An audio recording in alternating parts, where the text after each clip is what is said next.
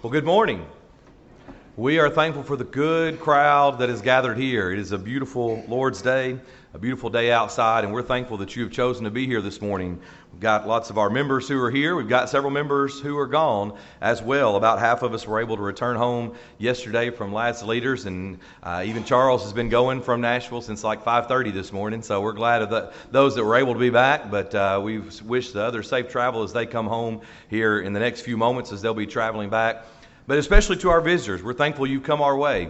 Some of you are just visiting family. We're thankful. Some of you we've seen before. We're glad that you're here. Some of you may be visiting for the first time. Maybe you're looking for a church home, and we want you to know that you're always welcome here, not only this morning and at any time we have Bible class on Sunday morning in our worship hour, but at any time that we're assembling together. We'll be meeting together again this evening at 6 o'clock to worship again. If you've got your bulletin in front of you, you'll notice that we're going to be talking about the book of Numbers this evening and sort of a general overview. But while our worship is the most important thing to God, we really would love for you to be back this evening as we take a moment to honor our young people. We did have a very good weekend. We preached to our children that the importance of Lads Leaders and the things they're doing. We preached to our children the importance of it doesn't really matter about the trophies or awards you get. It's about putting the time and the effort into it. And fortunately, they were able to do both. We were able to have some success on things, and we'd love to share that with you and for you to take a moment to honor them this evening. If you can't be back with us tonight, be back with us on Wednesday evening as we have our Bible classes and study again together. There's so many good and wonderful things that are going on with the family at Soddy here, and we would love for you to be a part of that. And we're thankful that you have come our way, especially this morning as we worship God together for just a few moments. It was just over about 850 years ago that King Louis VII and Pope Alexander III gathered on the small natural island in the middle of the Seine River that's known as the Ile de la Cité. And there they assembled together in order to watch the first cornerstone be laid of a great piece of history. It's famously known as one of the finest examples of French Gothic architecture that was ever created. It was home to the coronation of King Henry VI. Napoleon Bonaparte was actually made emperor there. Joan of Arc was beatified in this wonderful and beautiful building. All of these things occurred in that great structure. But it really wasn't until about 650 years later from its beginning that it really became known when Victor Hugo decided to write a book about it, which then became a movie, which then became a Disney movie, in which the world began to learn about and become so familiar with Notre Dame, or Notre Dame de Paris, depending on where you're from and how you pronounce it. And of course, all eyes turned again this last week to this building, to this structure as it burned in front of our very eyes. And the world got a stark reminder, if you will, of the nature of the things of this earth. No matter its beauty, no matter how many people have visited, no matter how many people love and appreciate it, no matter its status, how quickly something of this earth that we consider so wonderful and so beautiful can be taken from us or struck down, can be torn apart within just a moment's notice, just a change of the channel or a flip of the internet page or our phone, and we can find out that something that was so wonderful is being torn apart. That's the way that structures tend to work in this life sometimes.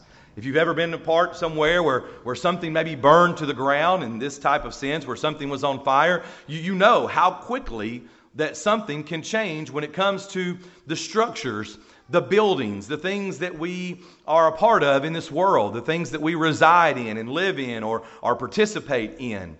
When we think about the things, the different structures of this life, we notice many times how simple they can be.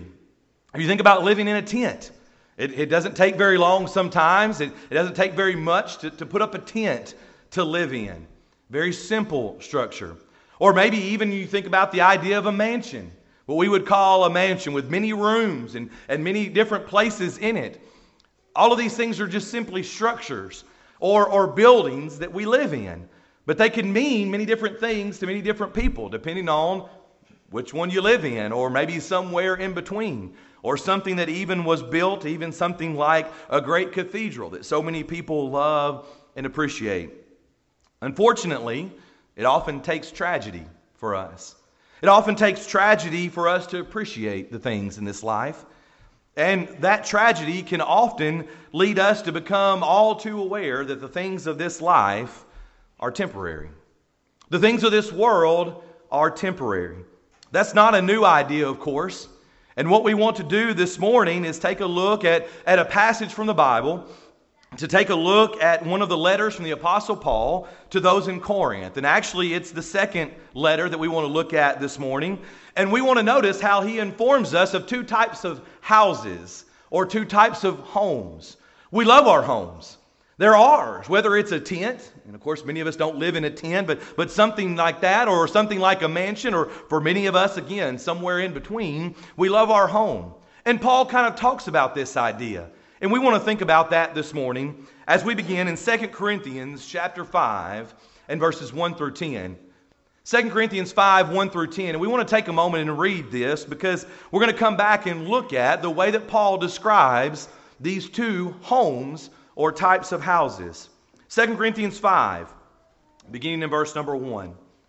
For we know that if our earthly house, this tent, is destroyed, we have a building from God, a house not made with hands, eternal in the heavens. For in this we groan, earnestly desiring to be clothed with our habitation, which is from heaven. If indeed, having been clothed, we shall not be found naked.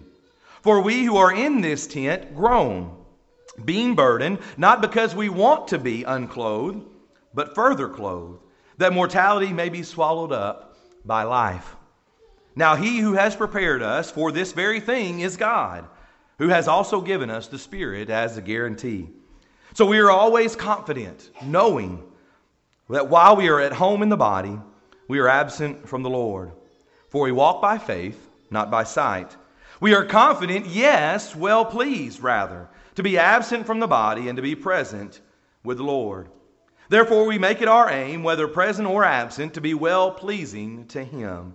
For we must all appear before the judgment seat of Christ, that each one may receive the things done in the body according to what he has done, whether good or bad. As you look at this passage, you notice that there are a lot of connections. There are a lot of things that bring this passage together, a lot of fors and a lot of therefores. And we want to notice those things this morning as we think about these two types of houses, if you will. The first one that Paul talks about is our earthly house. Our earthly house is described as being a tent. We are troubled in this life. We're reminded, of course, in Job 14 in verse number 1. Man that is born of a woman is a few days and full of trouble.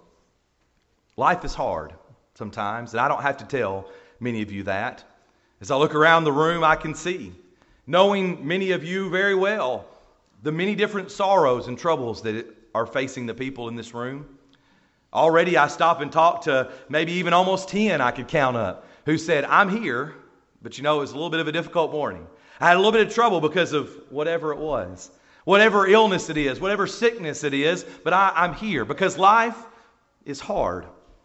The number of things we face in this life sometimes seem to tear us down. They seem to burden us, whether it's a great sickness, whether it's a sick family member, whether it's the stress or the anxiety or the sorrow or the trouble that we face, whether it's financial, whether it's relationship, whatever it may be, life is hard.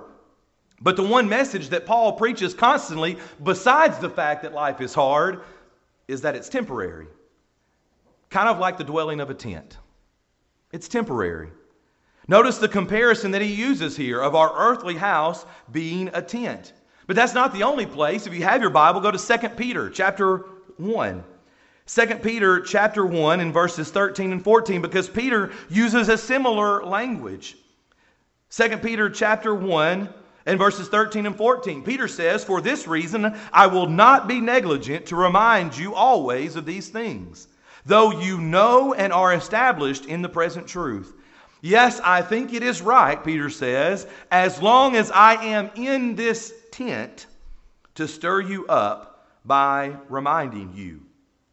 When we think about these dwelling places. When we think about these houses, go back to our picture that we had just a moment ago of a tent and a mansion. Which one of those things is going to be able to withstand the trouble? Which one of those things is going to be able to withstand the wind and the rain and the storms of life that come our way? When we think about a tent, we know that it cannot hold up to a mansion or even a house like many of us live in when the storms of life come. But our earthly house is a tent. Think about from a Jewish perspective. From a Jewish perspective, of course, the correlation was to the tabernacle. As majestic as the tabernacle was, we've talked about that a lot, especially with our young people recently with the book of Exodus. But as majestic and beautiful, the acacia wood, the gold, all the things that went into the bronze that went into the tabernacle, as beautiful as it was temporary. It was movable. It wasn't going to stay in one spot because it was not going to be the permanent place. Part of the main idea of this section here in 2 Corinthians is temporary. Go back to chapter 5 and actually chapter 4 and verse number 18. Paul says there, while we do not look at the things which are seen, but at the things which are not seen. For the things which are seen are temporary, but the things which are not seen are eternal. This section connected here, and we know and understand, of course, the idea that the Bible that we have in front of us, it's been broken down, of course, by man. Man has gone in and put chapter 4, chapter 5, verse 1, and so we look at it and it doesn't always connect maybe with the same way that we read it. And so chapter 4 in the end connects with chapter 5, and Paul is talking in this whole section about things that are temporary, kind of like a tent. He says, and he makes the application there in chapter 5 again, verses 6 and 8 in that section here of this idea that if we are home in the body, notice the two sections. If we are home in the body, then we are absent from the Lord. To be home in the body is to be absent from the Lord. Again, if you have your Bibles, notice Philippians chapter 1. Philippians chapter 1 and verses 23 through 24. Because Paul continues this idea, he continues to promote this type of thought. Philippians 1:23, where he says, "For I am hard pressed. I am hard pressed between the two, having a desire to be with you," having a desire to depart and be with Christ, which is far better. Nevertheless, to remain in the flesh is more needful for you. Paul here is talking about this idea that he's torn of where he wants to be. This dilemma of being in the body, but to be in the body is to be absent from the Lord. And he says, I'm hard pressed.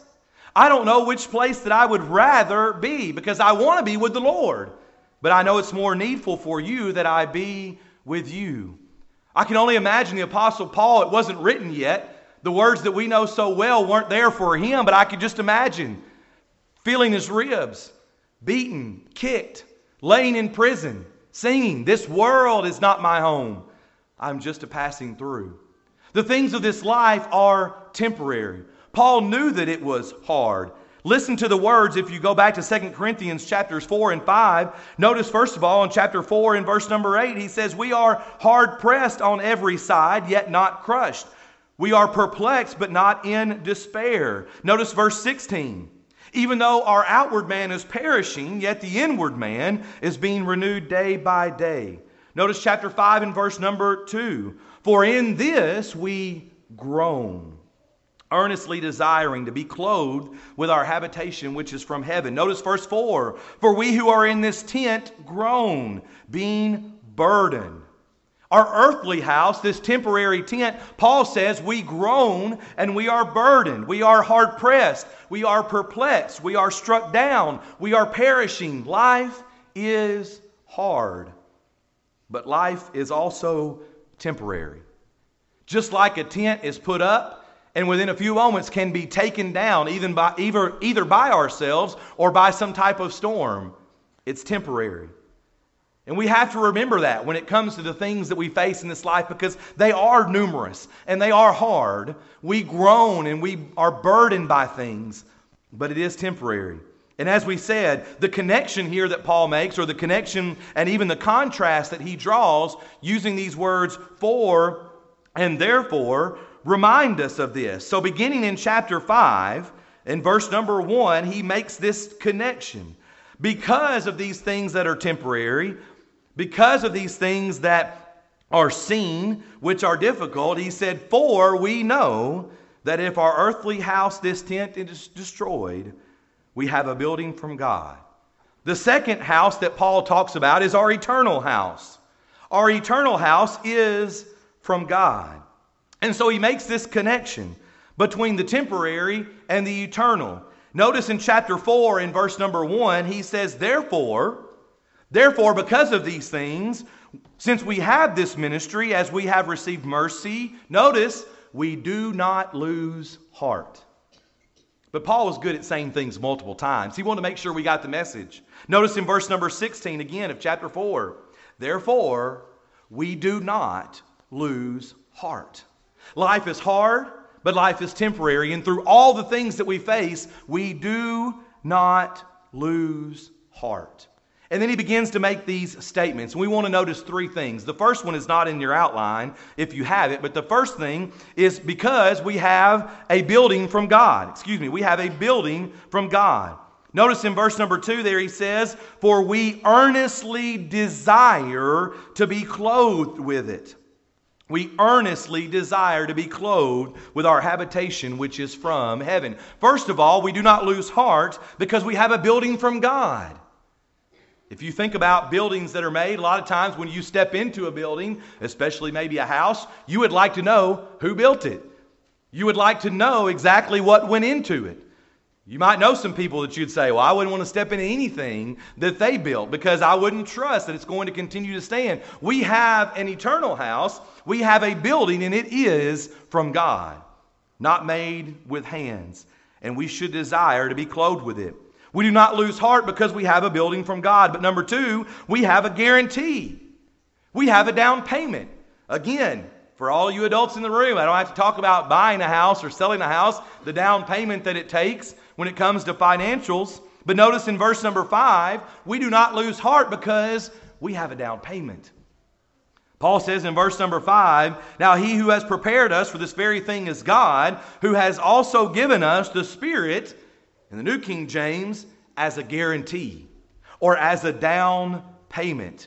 If you have your Bible, go to Ephesians chapter 1, where again, Paul talks about this down payment, this guarantee, Ephesians 1, 13 and 14.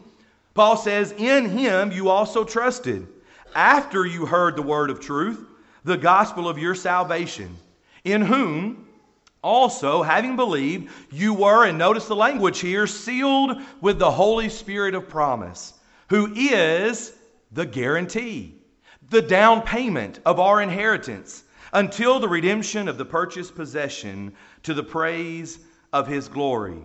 We have a down payment. The abiding presence of the Holy Spirit in our lives is the down payment that we can recognize that what is coming. The inheritance that is coming, we know because of the guarantee, the down payment of the Holy Spirit in our lives. The abiding presence of the Spirit does that for us.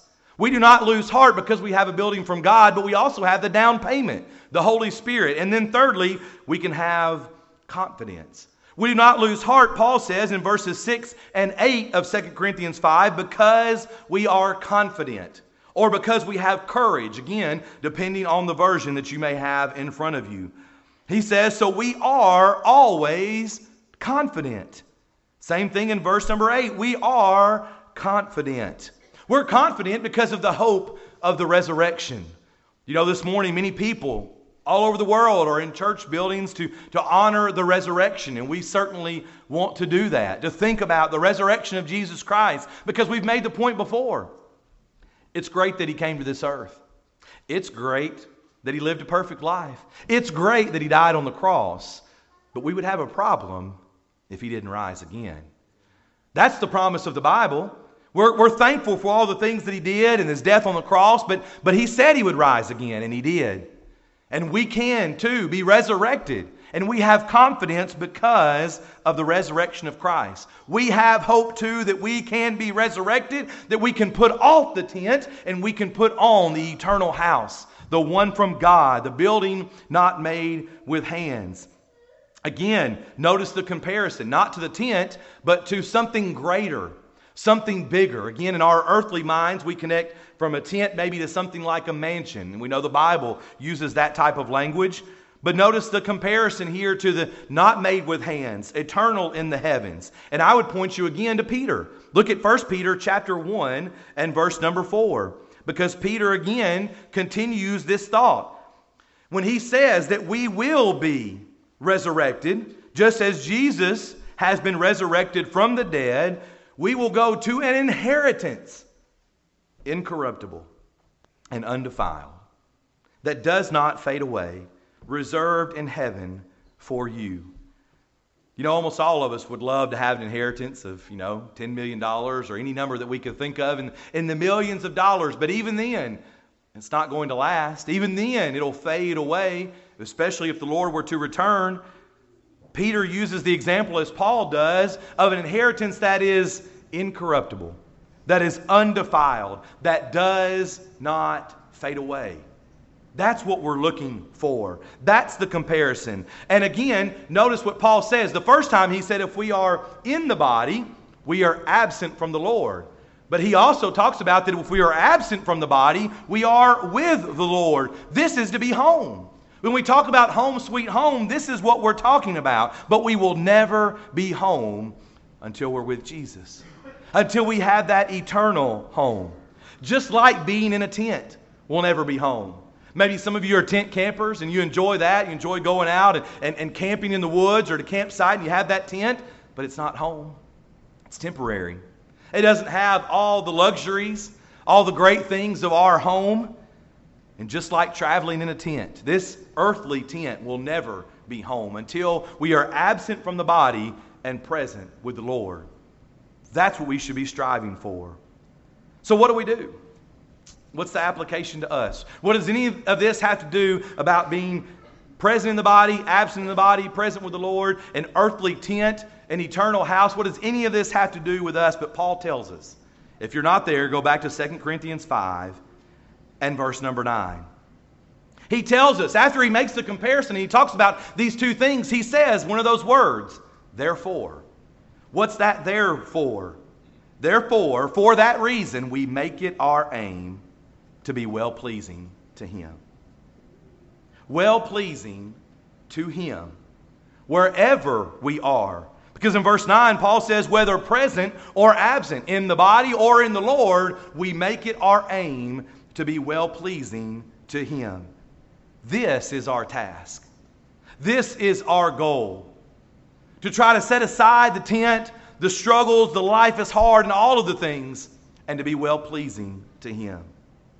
Friends, this morning, the suffering and trouble of this world cannot compare to our eternal home. It cannot compare to that eternal home that is waiting for us if we are pleasing to Him. Listen again to the words of Paul. If you're there, look in chapter 4 again in verse number 17. I like the English Standard Version in this particular verse. He says, for this light momentary affliction. Wait a minute, life is hard. Paul says it's a light momentary affliction. Is preparing for us an eternal weight of glory, in the English Standard Version, beyond all comparison. Beyond all comparison. I don't know if there's mansions in heaven. I don't know if it's going to be a mansion like we think. I know that's the description that's given because that's all we can compare it to. If we think about what we like and where we would want to live, we think about a mansion. So that language is there. I don't know if it's exactly a mansion or not, but I will tell you this, it will be beyond compare. The eternal home that is waiting for us if we are pleasing to Him. No more tears, no more sorrow, no more death, no more life is hard. No more of the things we face on this earth will be a trouble or a problem for us anymore. because of that eternal home. The tent can't compare to the mansion. The suffering can't compare to the splendor. The temporary cannot compare to the eternal if we are pleasing to Him. Home sweet home. To be present with the Lord for all eternity. The thing for us to think about this morning, though, is there's only one way to get there. We've been given the map. We've been given the instructions. There's only one way to shed this earthly tent and to get to that eternal home. And that is through obedience to the Word of God. A song has been selected here that in just a moment we will be singing to encourage all of us to consider getting rid of something that is temporary, something that is painful and sorrowful, and reaching for that is eternal, that is beyond compare, if we are pleasing to Him. We first become pleasing to Him by becoming gospel obedient, obeying His simple plan of salvation, which culminates in being baptized for the remission of our sins. But not just that, the Lord adds us to His church. That's where the saved people are, in the church. Not because I can vote you in or I can put you there, but because the Lord adds you to His church. And there you can begin to live faithfully. You can begin to be pleasing to Him day in and day out, trying to set aside the tent and reaching towards the eternal. But it's hard, because life still continues to be hard. And we're thankful that God extends to us a second law of pardon, that we can repent of our sin after we become a Christian. When we mess up, we can repent of our sin and pray for forgiveness, and God is faithful to do just that. That we can again walk in the light as He is in the light. That's being well-pleasing to Him day in and day out. That's setting aside the temporary and reaching for the eternal. Maybe you're here this morning and you need to become a Christian, a child of God, added to the church by obeying this simple plan of salvation. If you would like to know more about that, we would gladly study with you even this day, making time to understand what this great decision is, what it means, and how wonderful and beautiful it can be. Maybe you're here, you need to come back to Him.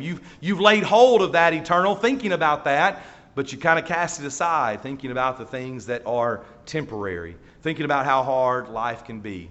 Maybe you need to come back to Him. Maybe you need the prayers of this congregation. We assemble together to worship Him and to encourage one another, to pray for one another as we face this troublesome life. The good news is we don't have to do it alone. Not only with God on our side, but with each other. We can continue to be lifted up, thinking and having our eyes set on that eternal home in heaven. If there's any way we can assist you this morning, come forward now as we stand together.